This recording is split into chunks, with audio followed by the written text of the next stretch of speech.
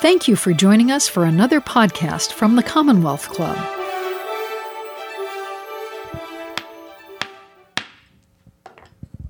Welcome to the Commonwealth Club. I'm George Hammond, Chair of the Humanities Forum, which organized tonight's event. I'd like to welcome our live audience here in San Francisco and our radio and online audiences. It's my pleasure to introduce Joe Epstein today, one of the past presidents of the Commonwealth Club. He's on the board of directors. Also, he's the president and CEO of Sierra Steel, and he is going to be interviewing Chancellor Christ. So, Joe. Thank you, George. Chancellor, I want to make sure that you evaluate my mathematics here. You've been doing this for many years, and I think I've got it correctly. But I want to say that Chancellor Carol Christ started her term as the 11th Chancellor of the University of California, Berkeley, on July 17th, 2017. Carol is a celebrated scholar of Victorian literature and is well known as an advocate for quality, accessible public higher education and a proponent of the value of a broadly based education in the liberal arts and sciences. She's a champion of women's issues and diversity on college campuses, and she vehemently supports free speech on campus. Carol Christ spent more than 3 decades, and here's where the mathematics come in. Carol Christ spent more than 3 decades as a professor and administrator at UC Berkeley, serving as its executive vice chancellor and provost from 1994 to 2000. And during that period, she sharpened Berkeley's intellectual focus and strengthened many of the institution's top-rated departments in the humanities and sciences, as well as advancing major initiatives in the areas of neuroscience and bioengineering. Carol Christ served as president of Smith College, one of the country's most distinguished liberal arts colleges, from 2002 to 2013, returned to Berkeley in 2015 to direct the campus's Center for Studies in Higher Education, and was then appointed interim executive vice chancellor and provost in April of 2016, before being named as Berkeley's chancellor. Carol received her BA from Douglas College and her Master of Public Health and PhD from Yale University. She's authored 2 books, The Finer Optic, The Aesthetic of Particularity in Victorian Poetry, and Victorian and Modern Poetics. Please give a warm welcome to the Chancellor of the University of California, Carol Christ. Thank you. Thank you. So you have a very unique perspective, Chancellor, of having multiple careers at Cal Berkeley, spanning a period of almost 49 years. And after receiving your Master of Public Health and your PhD degrees from Yale, in 1970, you came west to Berkeley to join the English faculty in 1970. And as I said, you left Berkeley in 2002 and then came home again to Cal in 2015. So the question, what are the most noteworthy changes on the Berkeley campus that you observed in that span of time? When you first arrived in 1970, the students consisted of what was referred to as Gen X or Generation X. Now that you are chancellor, the students of Berkeley are part of the millennial and post-millennial generation. Are these just labels assigned by pundits, or are there really large differences in students in that time frame? Oh, what an interesting question. First of all, I want to make it clear that I never got a degree in public health, in case it's mysterious to anybody that a professor, someone with a graduate degree in public health teaches Victorian literature. But students really are different. I mean, the thing that most concerns me about students now is the level of anxiety that they carry with them. They're extraordinary students. It's wonderful to teach them. They're so bright. They're so idealistic. They're so deeply engaged in what they do. But they're also much, much more anxious than I remember students being of my generation, or the students who I first taught in the 1970s and the 1980s. I think in the admissions scandal that we're seeing unfold, we're seeing some of that anxiety as students and their parents place what I think is an exaggerated value on going to a very small number of elite colleges. I mean, of course, there are other differences in students, too. The Berkeley I came to in the 1970s was mostly a white campus. Now it's a much, much more diverse campus, much more economically diverse as well. So it's there. And of course, the students that we teach are all digital natives. I'm certainly not a digital native. And that changes the way, in wonderful ways that constantly teach me things. It changes the ways in which they respond to the world. Right. Well, there's been a long string of wonderful people that have preceded you in this office. How do you think your governance style and your initiatives will differentiate yourself from past leaders of the campus? I believe when you first came to Berkeley in 1970, the chancellor was Roger Hines. Is that correct? Yes. Yeah, so I don't know whether you want to start with him or mention a few along the way. There's Chancellor Tien, I remember very well, and many, many others. Robert Birgeneau. I knew Michael Heyman, and so have fun with it and see if there's anybody that you would like to compare yourself to. Thank you. I have to say, when I was president of Smith, there was not a single person on the campus that did not know who the president was. All the students knew the president. All the faculty, of course, knew the president. The staff all knew the president. People in town all knew the president. At Berkeley, I know Roger Hines as the name that was on my hiring letter. But I think if anybody had asked me when I was an assistant professor who was the chancellor, I probably wouldn't have been able to tell them. Students don't know who, well, some students know who I am, but it's just the chancellor of a University of California campus is a much less public and symbolic figure, probably for a lot of good reasons, than the president of a much smaller college. The chancellors I was very aware of are the chancellors that I worked with. I've worked with 4 of the past 5 chancellors. I was first hired by Michael Heyman. I thought he was an extraordinary man. I learned so much from him. I'll tell you just one story. I was giving my first fundraising speech, and I had prepared so carefully. I really wanted the people in the audience, an audience about this size, to give to this project, and I studied my points, and I had them all written out, and I gave a very stiff little speech. And after Mike Heyman came up to me. He's a kind of big bear of a man, and he put his arm around me, and he said, "Carol, speak from the heart." And that was a really important lesson. I mean, he was saying something about the authenticity of speech and being able to communicate.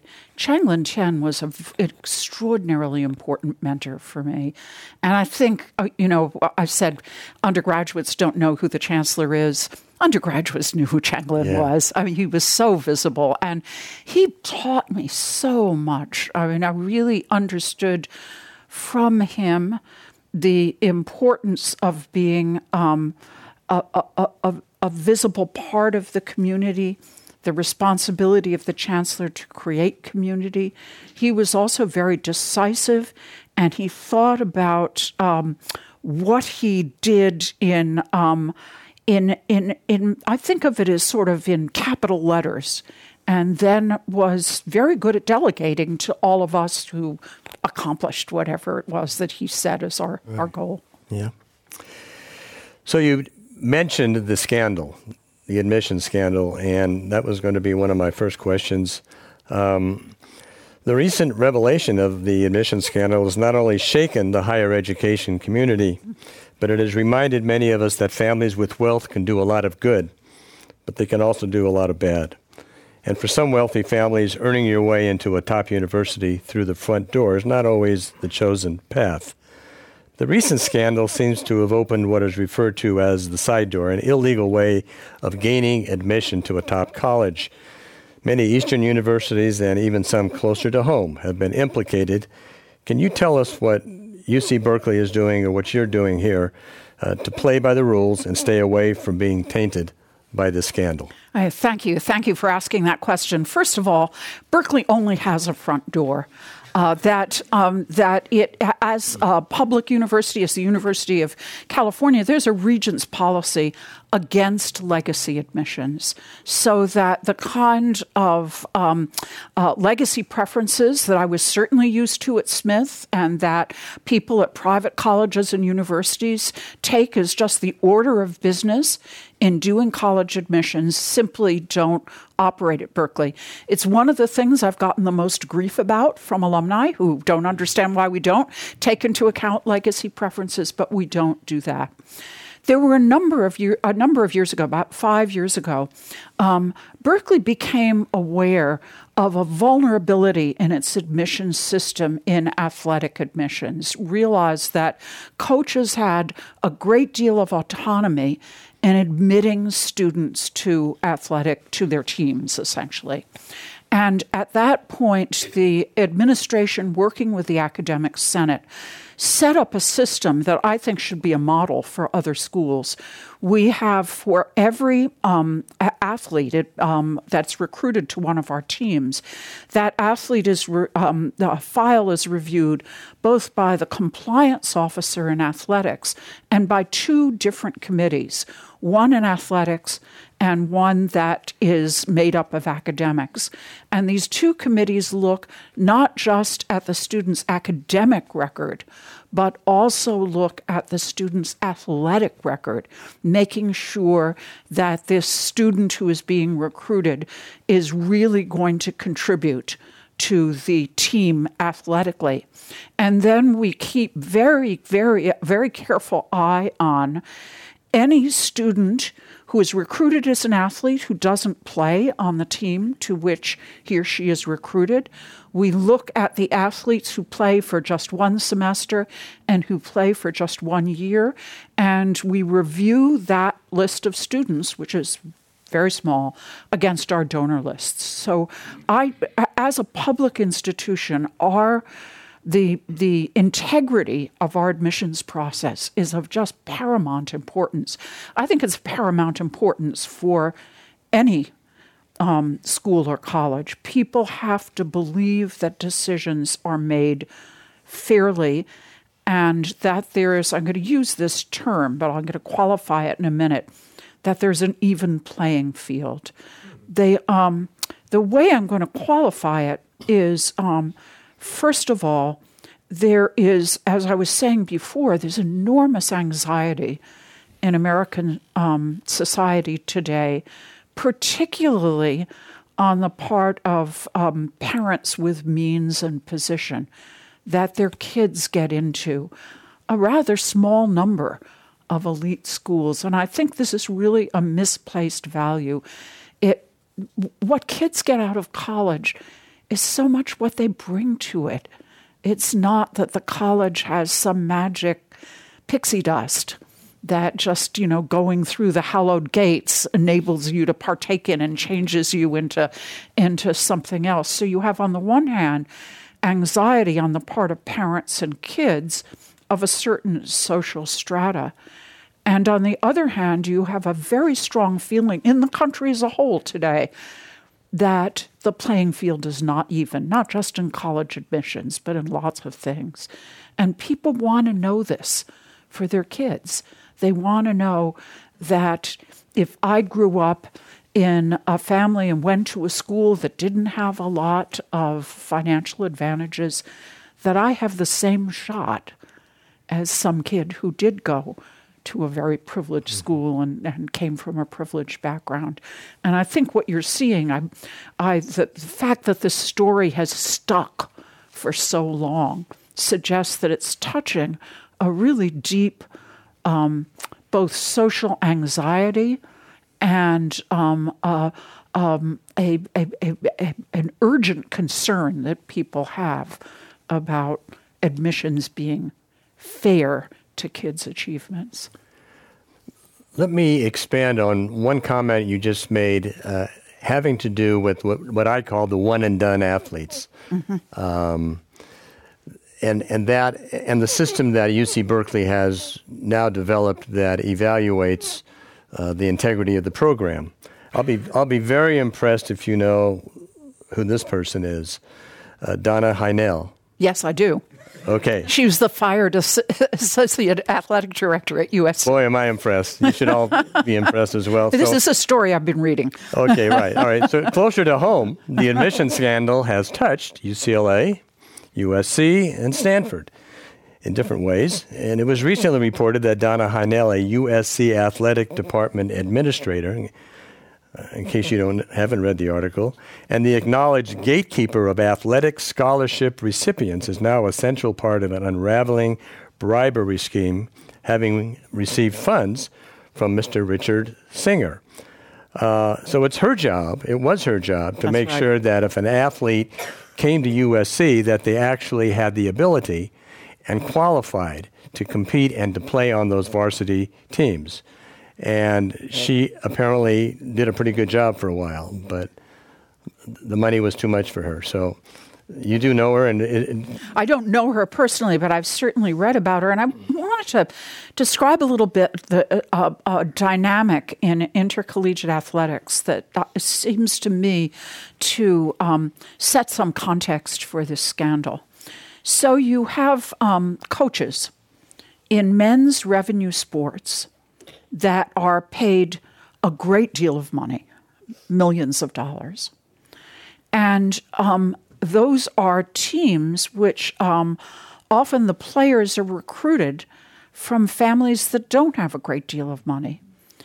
None of the scandalous cases that have been in the news, the alleged crimes, are in football and men's basketball. Those coaches cannot afford to have somebody on their team who doesn't know how to play. Right. It would be a problem. And so you have, on the one hand, you have the revenue-producing sports. On the other hand, you have the so-called Olympic sports. Those coaches are paid much, much less money than the coaches in the men's revenue sports. And they're also told, for the most part, that they have to raise money to support their team. It's very different economics. And they recruit largely from fairly well-to-do families. So you can see, I'm not excusing it all. I think this is scandalous behavior. It's terrible. But you can see how the dynamic that I've just described sets up certain incentives and temptations that I think have led. And, you have parents really strategizing from relatively wealthy backgrounds, strategizing about, what sport their kid should play from a very young age in order to, have a kind of strength when their son or daughter is applying for admission to college or university. There's a wonderful book by William Bowen. I think he's the most brilliant writer on higher education, unfortunately now dead, called The Game of Life, that it talks and is a very data-driven, fascinating analysis of the large role that athletic preferences play in college admissions. One more quick question, and then I think we can close this subject and move on. Apparently at Berkeley, you're forming a task force to evaluate the SAT and ACT exams as a requirement for admission. Can you tell us just a little bit about that? Yeah, that actually isn't Berkeley. That's the University of California system as a whole. So Berkeley wouldn't have the independent authority to make a change in the use of the SAT. I myself have become convinced that the SAT doesn't provide a level playing field for students who take it. There's a lot of research that's shown, some of it done at the Center for Studies in Higher Education that I headed for a while, that shows that when the most immediate correlate with SAT scores is wealth. And there's a racial element in SAT scores that they cannot eliminate by other factors. So I've become increasingly concerned that those standardized tests provide an advantage to candidates for admission who already have advantages. Mm-hmm. Yeah. They were introduced to be an equalizing factor, but I'm not sure that they are. Yeah, like who can afford private tutors except people of means? So I certainly agree. Let's switch gears for a moment and go into housing. Housing is... It's not just a critical issue for all of us, for families and adults, but for students at UC Berkeley as well. The 2017 Housing Task Force endorses doubling the availability of student housing within the next 10 years. Some of the sites recommended for new developments are the Oxford Tract, Albany Village, the Richmond Field Station, and the most convenient and accessible of sites and the most well-known, People's Park. So can you describe how these sites will become an integral part of the campus housing plan, and in particular, how do you plan to deal with what may be potential resistance in developing of People's Park? I'm be happy to talk about that. First of all, I want to set a little bit of context. Berkeley only houses 22% of its undergraduate students and 9% of its graduate students. In a housing market that is as expensive and is simply as hard to find housing as Berkeley, this is a real problem. We did a survey that estimated that 10% of our students are homeless at some point or another during their college career. This doesn't mean that they're pushing shopping carts around the campus. Rather, what it means is they're couch surfing, they're living in their cars. Sometimes students are just unable to find housing, even when they can afford housing. It's a real crisis for the campus. And so this housing task force, which I chaired, recommended doubling the capacity of our housing system in the next 10 years. That's about 7,800 beds. So I have conversations with people all the time about, oh, Carol, I don't build on the Oxford Tract. Why don't you build on the Ellsworth garage site instead? People who make those comments simply do not understand the dimension of the problem. 7,800 beds is a lot of beds. And it's going to take, Berkeley is actually a land-poor campus, and it's going to take building on all the land that we have, including People's Park. Now, the segue to People's Park. People's Park, whatever you think of the ideals behind the creation of People's Park in the 1960s, it's hard to say that the People's Park of today serves those ideals. It's a place where there's a lot of crime, a lot of drug dealing. The homeless people who spend a great deal of time in the park are often the victims of crime. It's a very, very it represents for me one of the greatest challenges that we have, perhaps nationally, but certainly in the Bay Area, which are the rising levels of homelessness. And what I decided in thinking about the park is that collaborating with the city to help solve the problem of homelessness is a responsibility of the university. And so what we're going to do is use a quarter of the site for sustained permanent housing for the homeless. It's 100 to 125 beds. A quarter of the site for a memorial and a park, and half of the site for student housing, probably 800 to 1,000 beds. I hope this will unlock the site. I am not so naive as to think that there won't be noise and demonstrations, that almost nothing happens in Berkeley without noise and demonstrations. But I believe the time is now to both think about the responsibility we have as a university to work with the city in helping homeless find permanent housing and also changing the park. So that's what I hope I can do. And I hope people who support what I'm doing with the park speak out when those loud voices are raised saying, you can't touch the park, it's sacred space. Well, I have a feeling if anyone can do it, you can do it. I don't know. What's interesting is what's most controversial on campus is not People's Park. It's the Oxford Tract. Oh, really? Yeah. Interesting. You earlier mentioned that in 1970, that which I said was the Generation X, the students were primarily white. And I know that the diversity of the campus is possibly one of the very top items of your list of initiatives that you want to accomplish.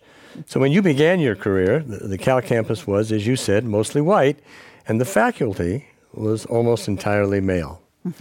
Considering your strong interest in women's issues and in diversity, how do you see expanded campus diversity playing a major role in the education of Cal's student body? And are your diversity goals based on current California population demographics? Well, let me give a little bit of context and history.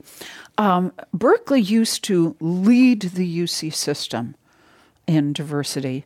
It now trails the UC system in diversity. Proposition 209, well, first the Regents' resolutions, SP1 and SP2, and then Proposition 209 were real blows to the campus, and the campus has never really recovered. We have only 3% African-American students. That's scandalously low. If you think of any room of 100 people and only 2 others being like you can imagine how isolating and alienating some of our students can find this. It's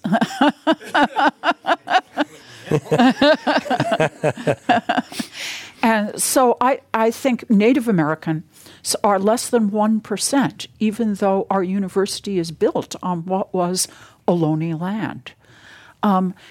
We have a larger percentage of Hispanic students, it's 14%, but of the other 8 undergraduate campuses of the University of California, 6 of them are already Hispanic-serving institutions, which means they have at least 25% Hispanic students. 2 of them are almost at that level. So we're really trailing the rest of the system, and certainly high school graduation rates, which are now about 50%. So I have said that one of my goals is to increase the diversity of the campus. I think this is important in 2 respects. One is that I believe that public universities should educate the people of California, and that means having a student body that in rough terms is representative of the state of California. But the second thing is we all need to know how to live and work in a diverse world. And you don't learn that by not being in a diverse world. And so I think it is as important to our white students to have a diverse campus as it is important for the representational character of the University of California at Berkeley as a public institution to have a really diverse student body. A few weeks ago, I came out to meet you for the first time, and we talked for a few minutes about what we were going to discuss on this program. I believe you mentioned something about a Hispanic Serving Institution, HSI. Could you go into that a little bit, please? Yeah, that means that 25% of your undergraduates or more are Chicanx or Latinx is the word that the students use. And we've set a goal in our strategic plan, which was just published in December, to reach that goal in 10 years. So we're now strategizing, developing a plan for how we're going to get there.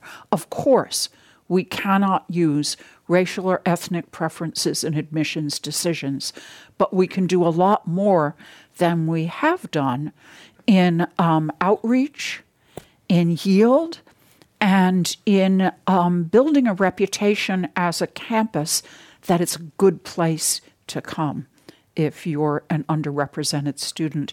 There was a Washington Post reporter that did a really interesting story that right about the time that we announced we had this goal of becoming an HSI institution. And he interviewed students at Berkeley, and he interviewed students at Riverside. It was extremely diverse. And he asked the students at Riverside, some of whom had gotten into Berkeley, why'd you choose Riverside, not Berkeley? Well, one of the things they said was, well, we could get housing at Riverside. But they also said, because it's an institution that is so much more diverse, it's a place that I feel more at home. And that's what we have to do at Berkeley.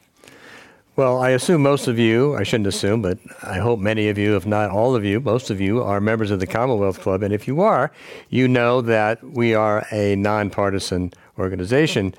But I can't refrain from asking this question, and I will start by saying that this country has a controversial Secretary of Education.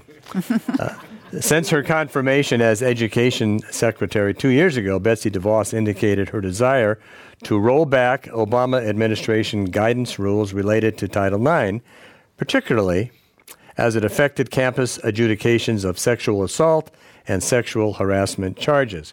Critics claim that the rollback would unfairly tilt the rights of the accused in a sexual harassment case against the rights of the victim. Often this is seen as a threat to female students on campus. Please give us your thoughts on the issue. That's a really important and question. You all, I'm sure, have read a lot about and thought a lot about the Me Too movement. And I think one of the sea changes I've seen since I was a young faculty member is that if a woman was sexually harassed or the victim of sexual violence in the 1970s, even the 1980s, even the 1990s, she felt that it was in some way that was hard to describe her fault. She felt that it was embarrassing. It was something she did not want to admit. And that's really changed, that women I have so much respect, the really brave women that have been willing to come forward and say, this happened to me. I was raped. I was sexually harassed. I was inappropriately and improperly treated. I really worry that the changes that are being contemplated in the way in which sexual harassment is adjudicated will make it less likely for women to be willing to come forward, because it specifies an almost judicial procedure in which the accused has the right to question the accuser. So I'm very concerned about the question, the changes that she's seeking to make. You are listening to the Commonwealth Club of California. Hear thousands of our podcasts on iTunes, Google Play, and Stitcher. And when you're in the Bay Area, please join us live for one of our 500 programs each year. You can find us online at commonwealthclub.org. Now, back to our program.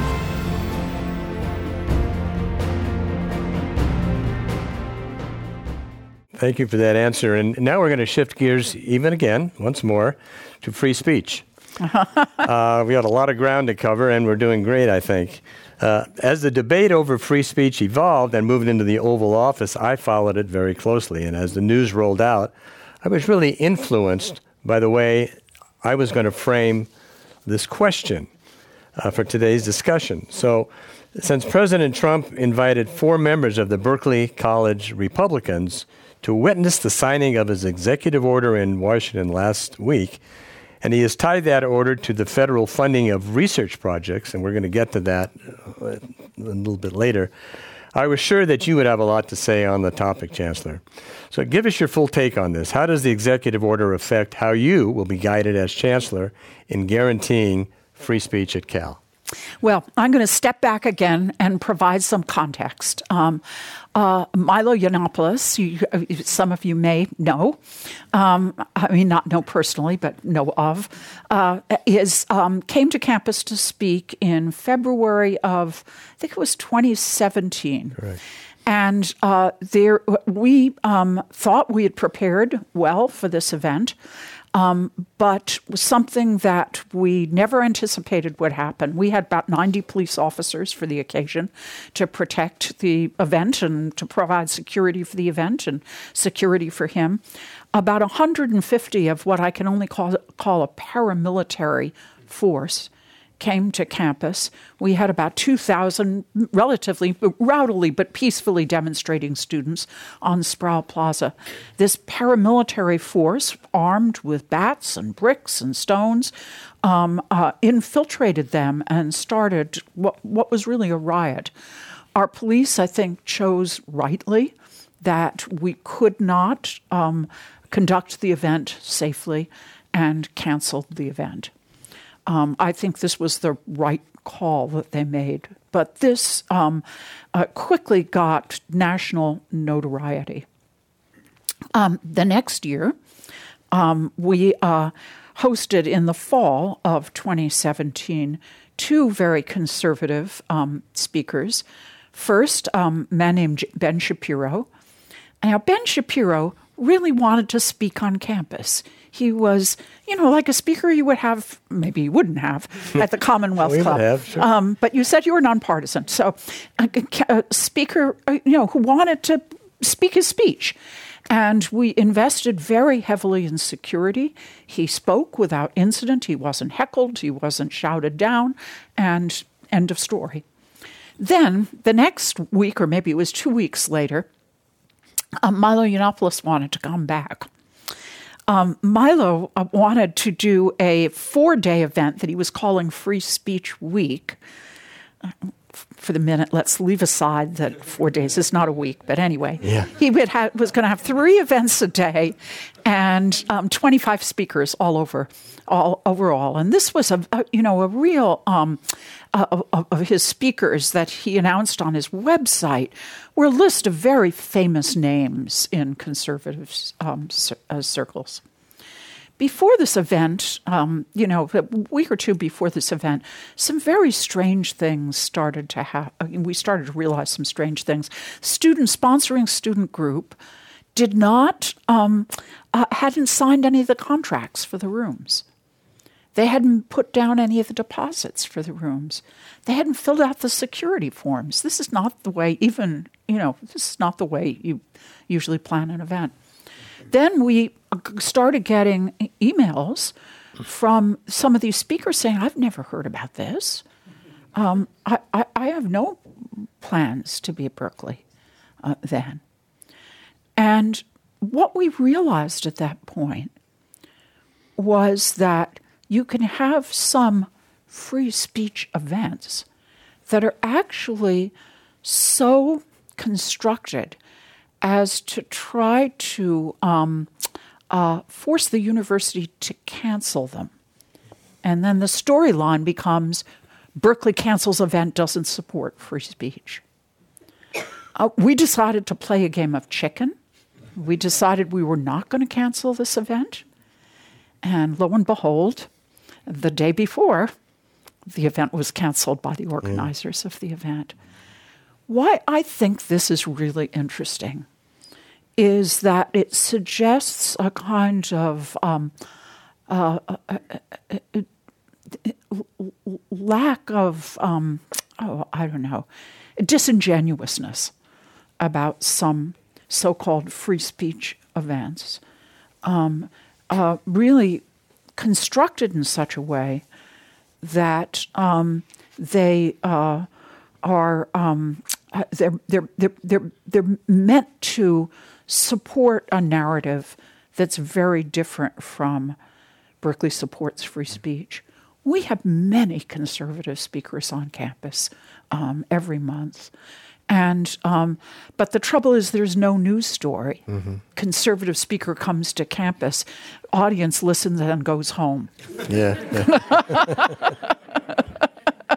And so we invested very heavily in security to make sure that this event, both of these events, we invested $4 million to make sure these events came off in the fall of 2017. Since then, we have had no problems, with the exception of an event which did not involve students. There was one non-student handing out very conservative literature on Sproul Plaza. You know, there are all their tables on Sproul Plaza. That was what the free speech movement was originally about, is the ability to have tables on Sproul Plaza and hand out political literature. So he was handing out political literature for an organization called The Turning Point. And a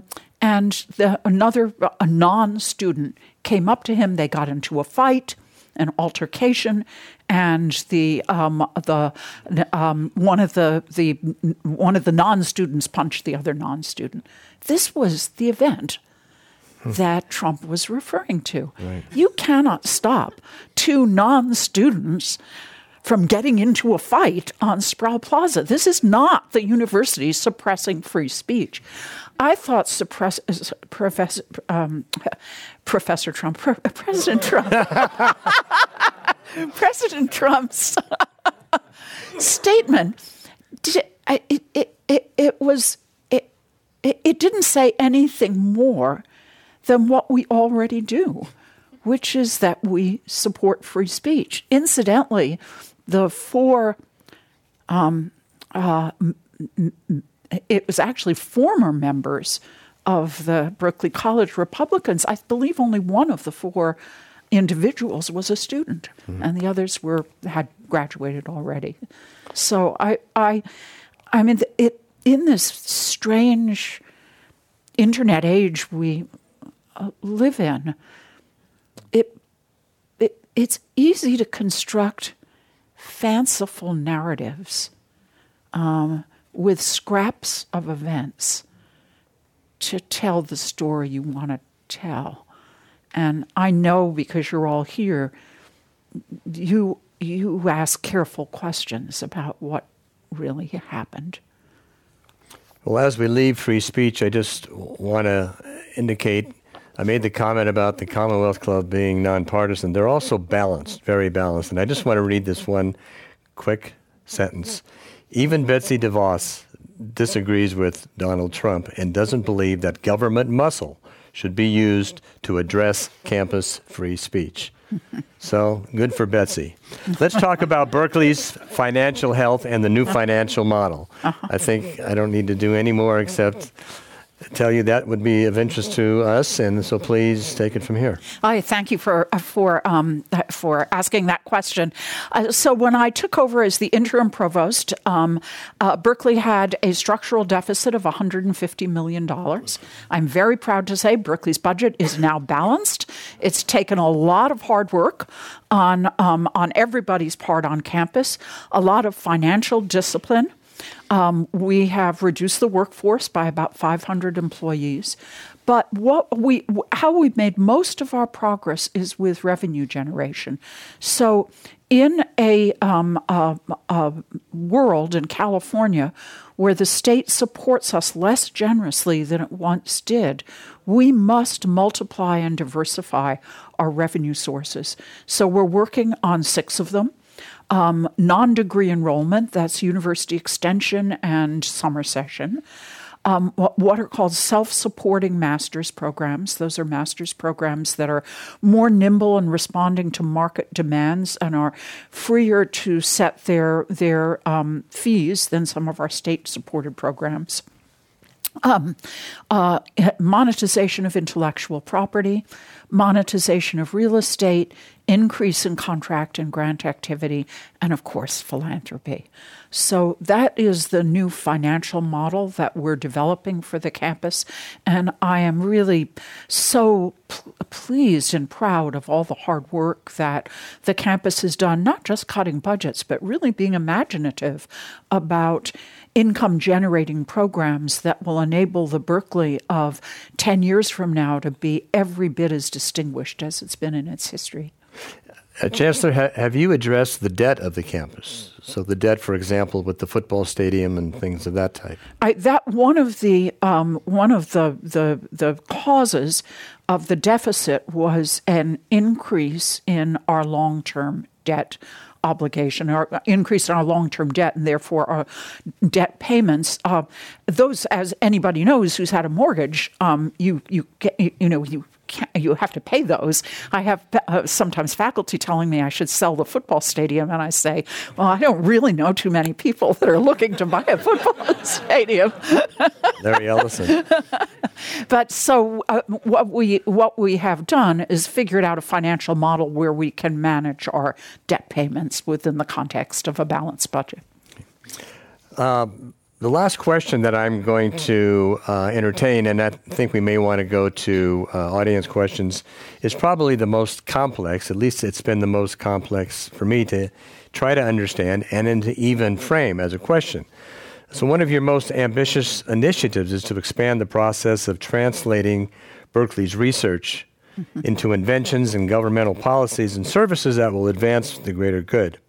One of the examples that you often refer to is the participation of Berkeley in the Chan Zuckerberg BioHub. Can you please enlighten us about the BioHub and the type of research that Cal would contribute? And is technology transferred the vehicle most likely to be used to monetize those successful results of university-based scientific research? That's a really great question, and I'm going to answer it in two ways. First, I'm going to answer a question that you didn't quite ask, but I really want to say this. So one of the questions, Berkeley just finished, as I said before, a strategic plan.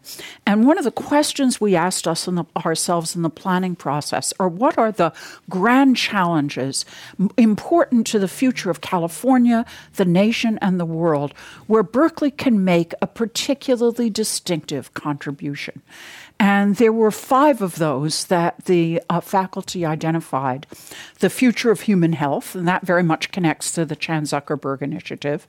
The future of democracy, the inequality of wealth, climate change, and the relationship of artificial and human intelligence. And now our faculty are working on those very large topics, trying to drill down to define what we've asked them to do somewhat artificially is 3 questions in each area that Berkeley's particularly suited to solve.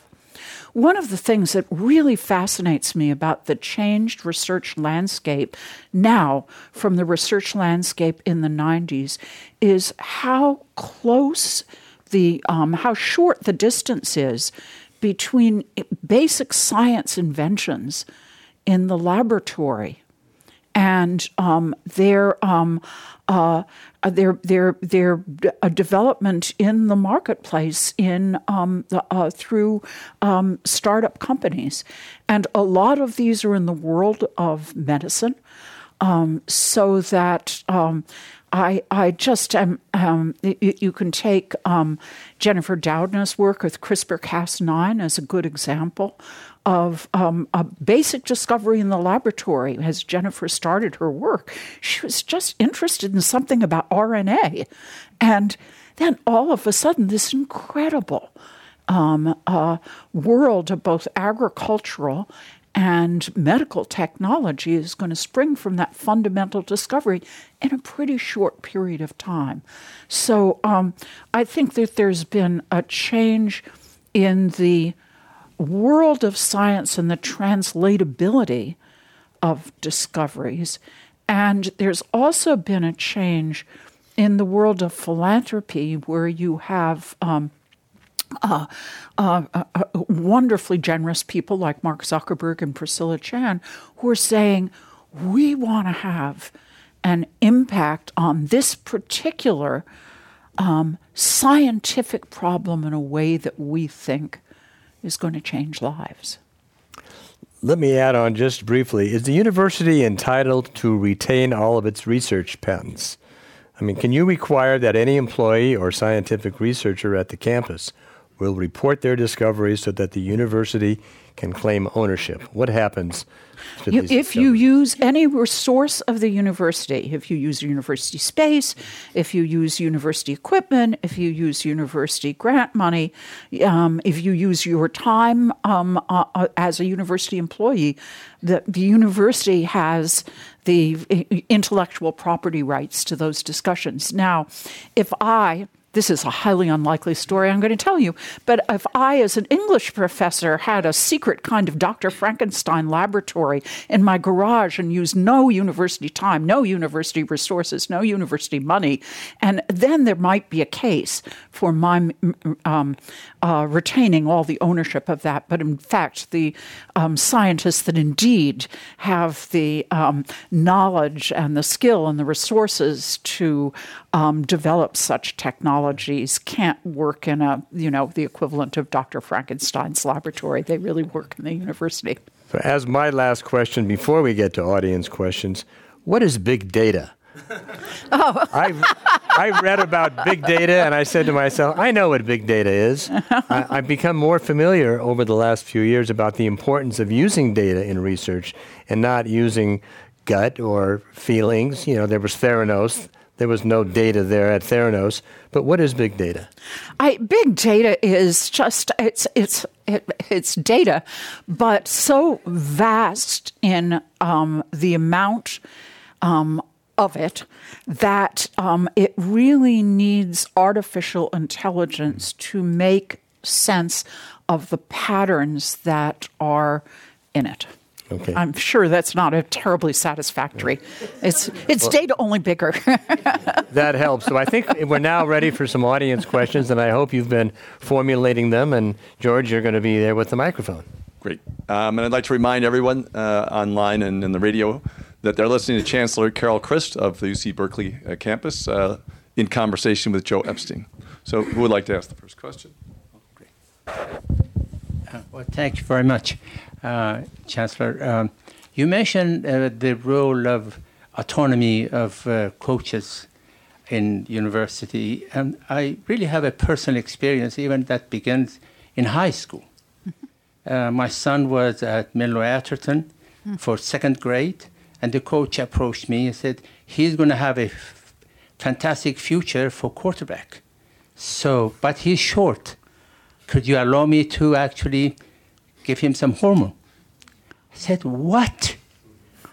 For that, he can perform academic performance later on.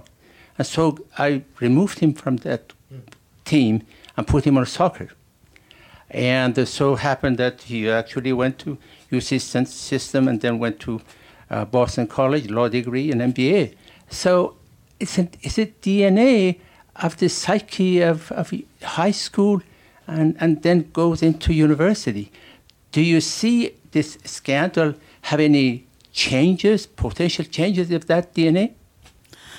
That's a really interesting and profound question, and what a terrible thing to happen to your son. First of all, it seems to me crazy that you could predict that somebody in the second grade could become a great quarterback. But I think we have to do some serious reflecting as universities and as a society, not just on this particular scandal. We can close these side doors, as they say, but really about what kind of culture we're creating for our kids, and it has so much to do with the with I think a not healthy dynamic of the competitiveness and overvaluation, as I was saying, of admission into certain colleges and universities. Thank you, Chancellor Chris, for sharing your thoughts with us on all these really important issues. I have a couple of comments and then a question. You said that the lack of a legacy policy at the University of California, Berkeley was the thing you get the most flack about. I think it's the thing you should feel most proud of about that university. It does, of course, impinge on your fundraising, but it also helps your diversity, I think, as well, because we know that if you're stocking your undergraduates with legacy admissions, it's not going to be a very diverse student body.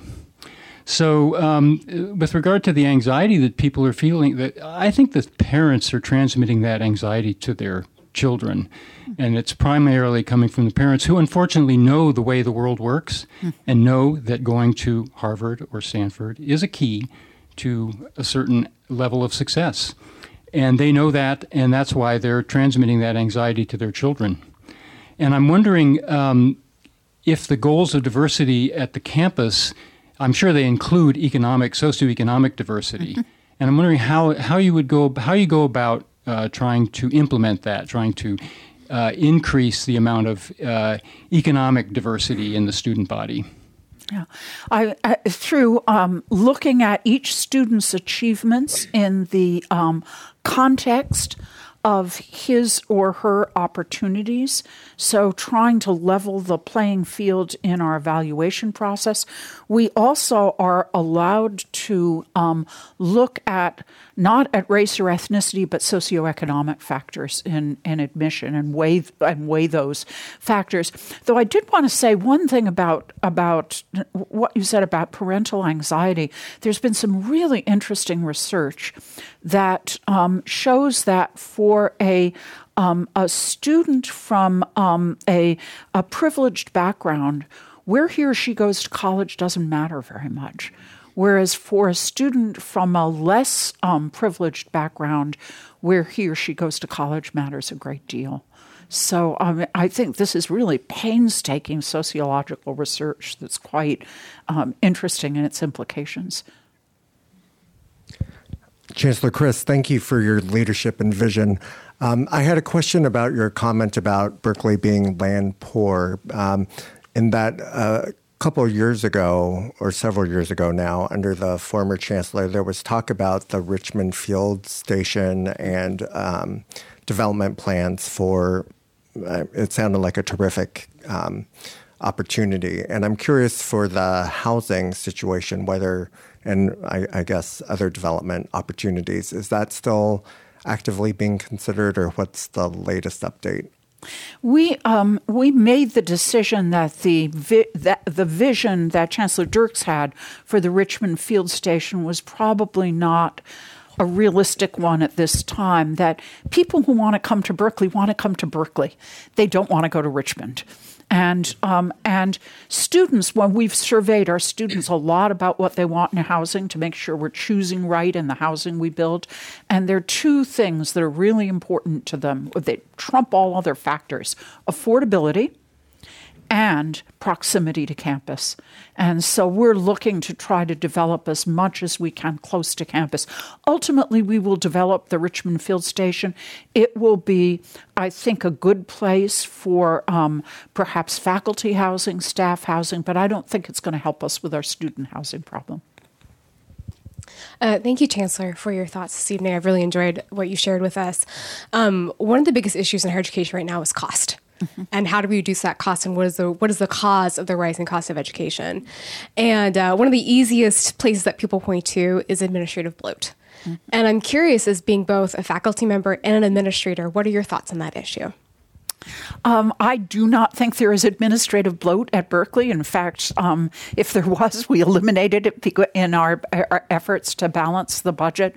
We do comparative studies a lot of the level of the proportion of administrators in relationship to other R1 universities, and Berkeley always comes out in those studies as pretty leanly run. So I don't think that's an issue, and don't think it's generally an issue in higher education. The problem of affordability in higher education is different for publics and privates, and let me really quickly explain it. In publics, it's an issue of state disinvestment, so that the responsibility of paying for college has shifted from the state. When some of you went to Cal, that used to be basically free, to students and their parents. So at state universities, rising costs are created largely by state disinvestment.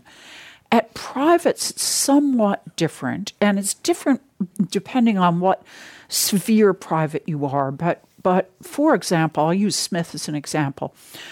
Smith, at the time I was president, used to raise its tuition by about 5% a year, which is a lot, if you think of compounding. And but Smith had 60% of its students were on financial aid.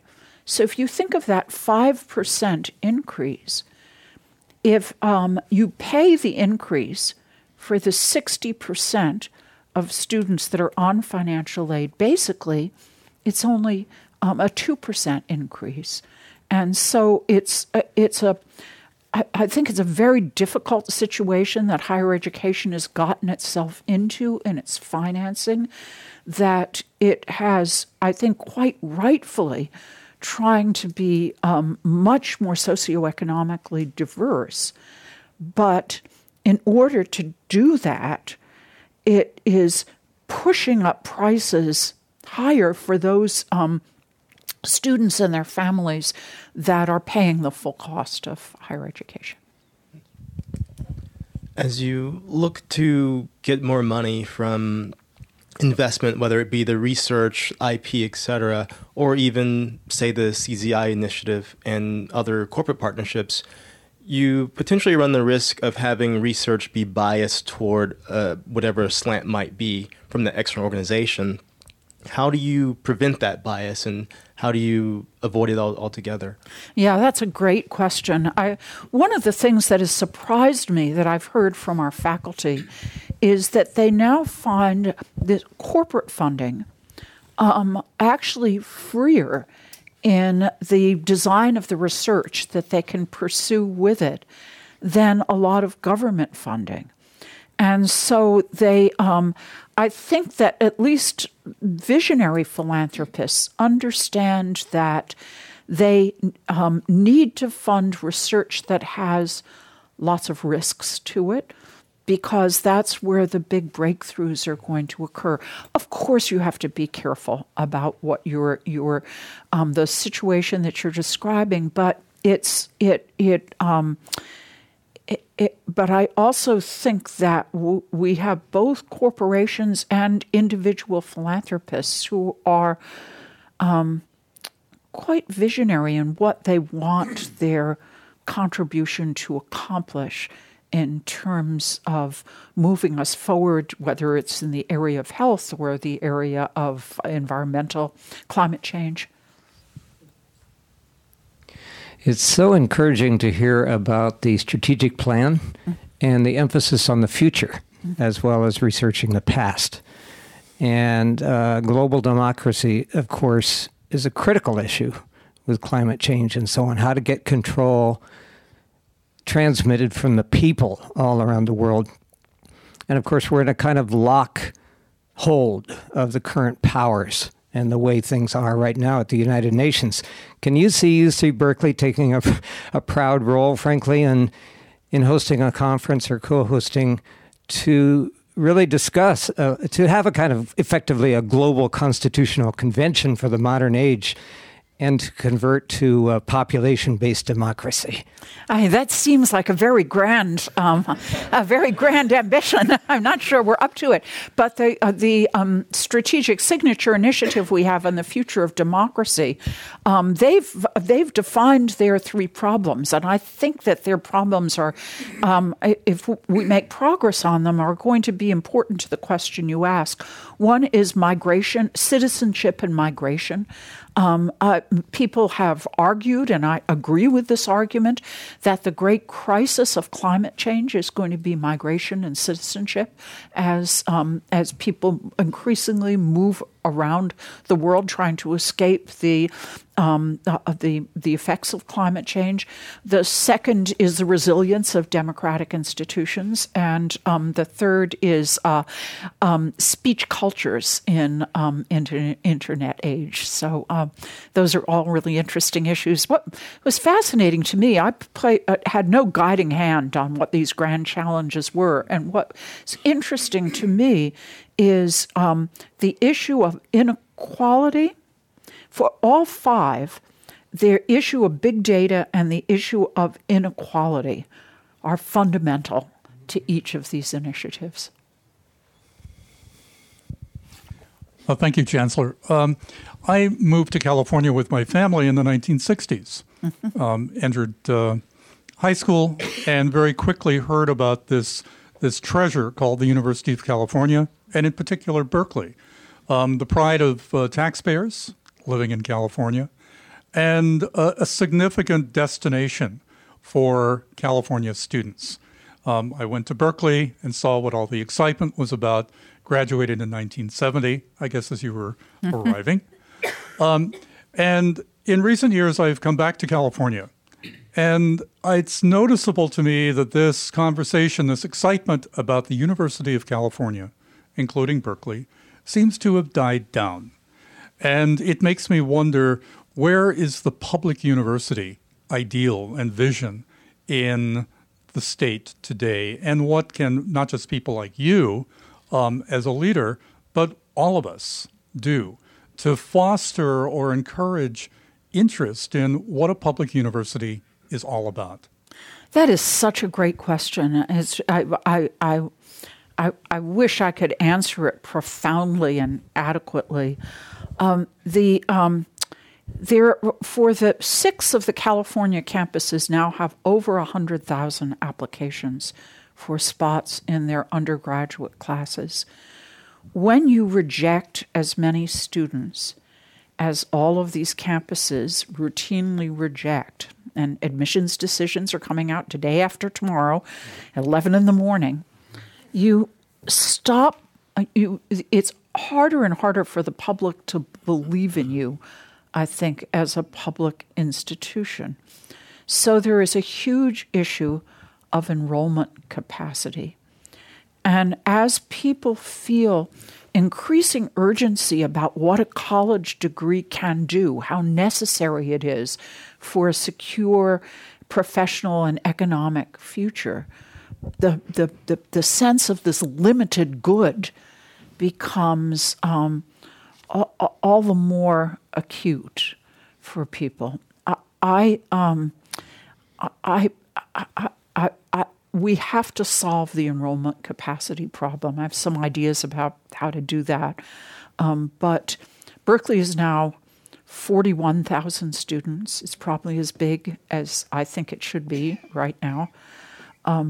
But it means we're rejecting a lot of kids. And UCLA, UC Santa Barbara, UC Irvine, UC San Diego, they're all in the same, UC Davis, they're all in the same boat. They're just rejecting a lot of kids. And the legislature doesn't hear from the parents who are ecstatic that their kid got in. They hear from the parents who are very angry that their kid didn't get in. And they also see universities that are less representative of the state's diversity than they feel they should be.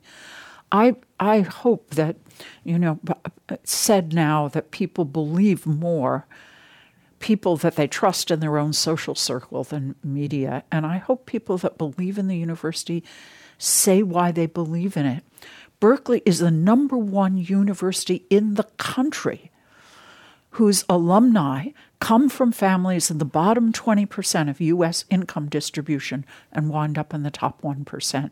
That's an engine of social mobility. Wow. We have more Pell Grant students than the entire Ivy League combined.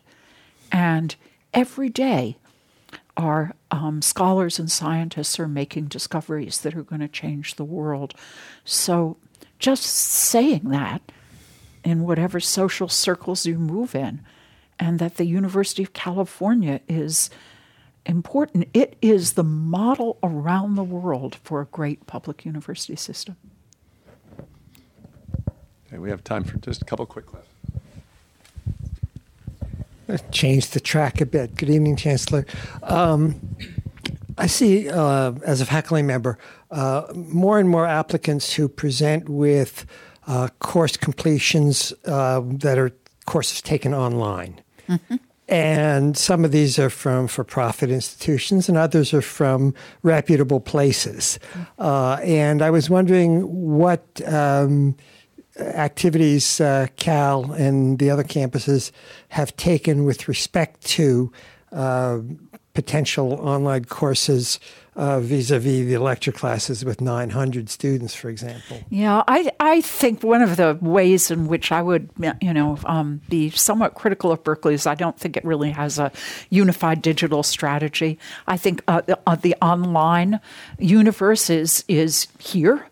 And that courses can very productively use mixed modalities of both a combination of online and face-to-face kind of work, and that experienced learners can take online courses really, I think, productively and learn a great deal from them.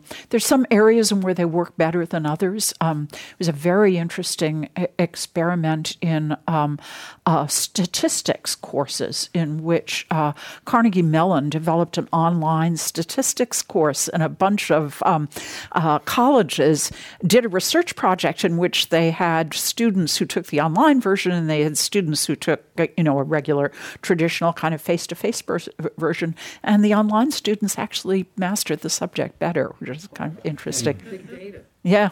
Yes, exactly. Big data. All right. Berkeley has major rent control, but also there's a lot of housing over there. Is there any way to give incentives to people that own all these houses over there or apartments so that they can to rent to students and give them some incentive to rent to students to help cut down the housing shortage? Yeah, that's really an interesting question.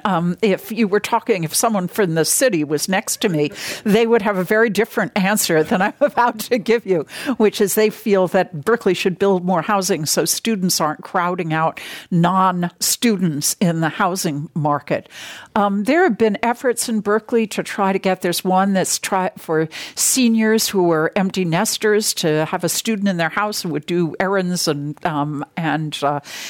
for in exchange for a room. There's another movement in Berkeley trying to get people who have a large enough backyard to build mother-in-law apartments in their backyard. So I think there are a lot of efforts that are in process. The students I don't think that there's a problem with landlords not being willing to rent to students. I think there's a problem with there just not being enough housing. Well, at least we're not at the communist solution yet of turning all the palaces in Leningrad over to 100, 50 families in each place yet. I think we'll finish with one question from someone student age. Yes, student age being 1 year from graduation. Oh, great. Recent alum asking about diversity on campus in the sense of experiences from students that are either out of state or out of the country. I know that one of my favorite experiences was getting to know those other students, but a problem that they would always tell me or was discussed was the balance of out-of-state students with in-state students. And how do you see that balance in the future? Because I know there are many residents from California that do have an issue with many out-of-state students or international students for this public institution. Do you or does the university or even the University of California broadly have a vision for that out-of-state balance between in-state students? Well, the University of California, like many state universities, has, as the state has withdrawn funding, has used out-of-state students as one of its income streams to try to diversify its budget. There are, even Berkeley, which has 24.6% out-of-state and international combined, is low in relationship to many state universities. So University of Michigan, 50% out of state. University of Virginia, 50% out of state. University of Oregon, 50% out of state. I believe our out-of-state and international students contribute a great deal to the diversity of the campus, and it is certainly the out-of-state students are certainly important to the financial model of the campus. The legislature feels very different. The legislature feels we should reduce the percentage of out-of-state students at Berkeley to 10%. That would create a huge hole in our budget and would really have a very deleterious effect on the university. So if that came without the state funding to fill that hole, it would be, in my view, a bad policy. And did they offer the state funding to fill that hole? No, they haven't. Not yet. Just asking. Not yet. All right. Thank you very much, Chancellor. Thank you. Thank you. Thank you. Thank you. Thank you. Thank you. And so ends another event at the Commonwealth Club in its 117th year of enlightened discussion. Thank you very much.